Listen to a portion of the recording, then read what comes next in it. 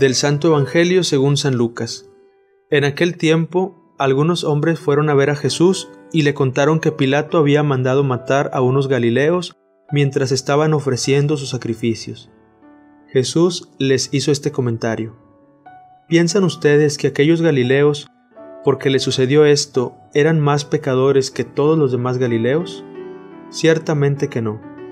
Y si ustedes no se arrepienten, perecerán de manera semejante. ¿Y aquellos 18 que murieron aplastados por la torre de Siloé, piensan acaso que eran más culpables que todos los demás habitantes de Jerusalén? Ciertamente que no. Y si ustedes no se arrepienten, perecerán de manera semejante.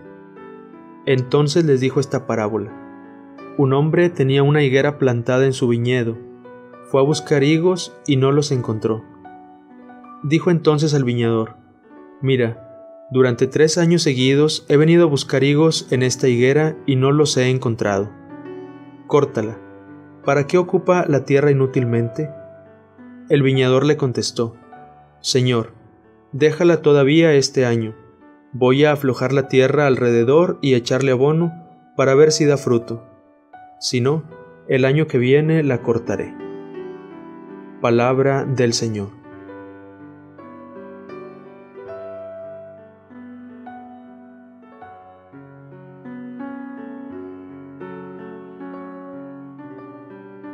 Continuamos el tiempo de la Cuaresma, estos 40 días que nos invitan a ser mejores, a cambiar en algún aspecto de nuestra vida, de nuestra conducta, para resucitar juntamente con Cristo en la Pascua.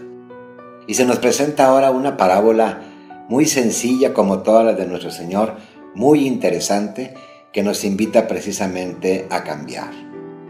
Se trata de una higuera que tenía muchas hojas, pero no tenía fruto.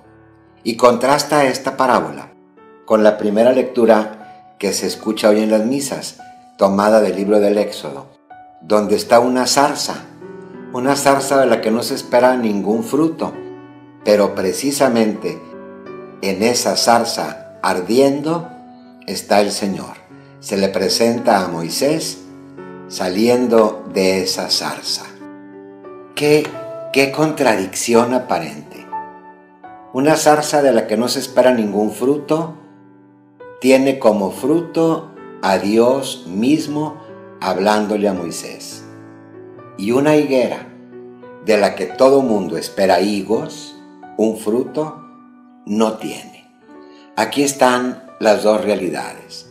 La primera representa, la zarza, a las personas que en apariencia quizá no son nada, que no son significativas ni por su situación social, ni política, ni económica, ni de ningún orden, pero en ellas está presente Dios, un Dios que habla a través de esas zarzas, a través de esas personas sencillas y aparentemente insignificantes. Y el contraste, tantas personas que están llenas de hojas, aparentemente como muy buenas, pero casi ocupando un espacio inútilmente. Ojalá nosotros manifestemos al Dios que llevamos dentro para que la zarza pueda ser ejemplo de nosotros. Pero también pensemos en lo que representa esta higuera. Representa a aquellos de nosotros que no damos los frutos que de nosotros se espera. Quizá primero comienza representando a los que en esta Cuaresma podemos haber tomado algunos signos, como la imposición de la ceniza, el ofrecer un sacrificio los viernes, el cumplir con las oraciones quizá del Vía Crucis, todas esas hojas que adornan la persona y que definitivamente son buenas, pero no suficientes. Se requieren los frutos. Quizá esa higuera cubierta de hojas representa a aquellas personas que en apariencia son buenas, pero que llevan una doble moral. Quizá representa la higuera a las personas que se les reconoce como gentes de bien, pero viven la injusticia o la mentira o la corrupción y no dan el fruto que Dios espera de ellas. En fin, Esta higuera pues nos representa a todos nosotros, que en ocasiones tenemos un largo periodo de esterilidad, pero que tenemos que darnos cuenta que eso no impide que demos frutos. En la parábola dice, déjala, vamos a dejarla otro año, a ver si entonces da frutos. Vamos a aflojar la tierra y vamos a ponerle abono. Eso es lo que el Señor espera de nosotros en esta Cuaresma, que abonemos nuestra persona con realidades, con cosas que nos hagan bien, con su palabra, con su gracia, con su escucha, con el sacrificio.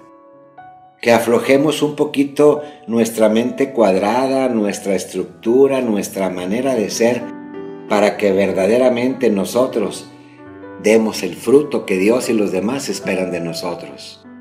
Tengamos en cuenta la paciencia de Dios. Él, que nos tiene en la tierra para que demos fruto, está esperando que demos ese fruto. Él nos ayuda para que nosotros lo demos, pero definitivamente que tenemos que poner nuestro esfuerzo. Acordémonos en este tiempo de Cuaresma del Dios que nos espera con los brazos abiertos, que nos espera cargados de frutos en las cosas sencillas, en la vida de todos los días, y que dándonos cuenta que Él y los demás esperan esos frutos de nuestra persona, nosotros con todo nuestro amor se los brindemos.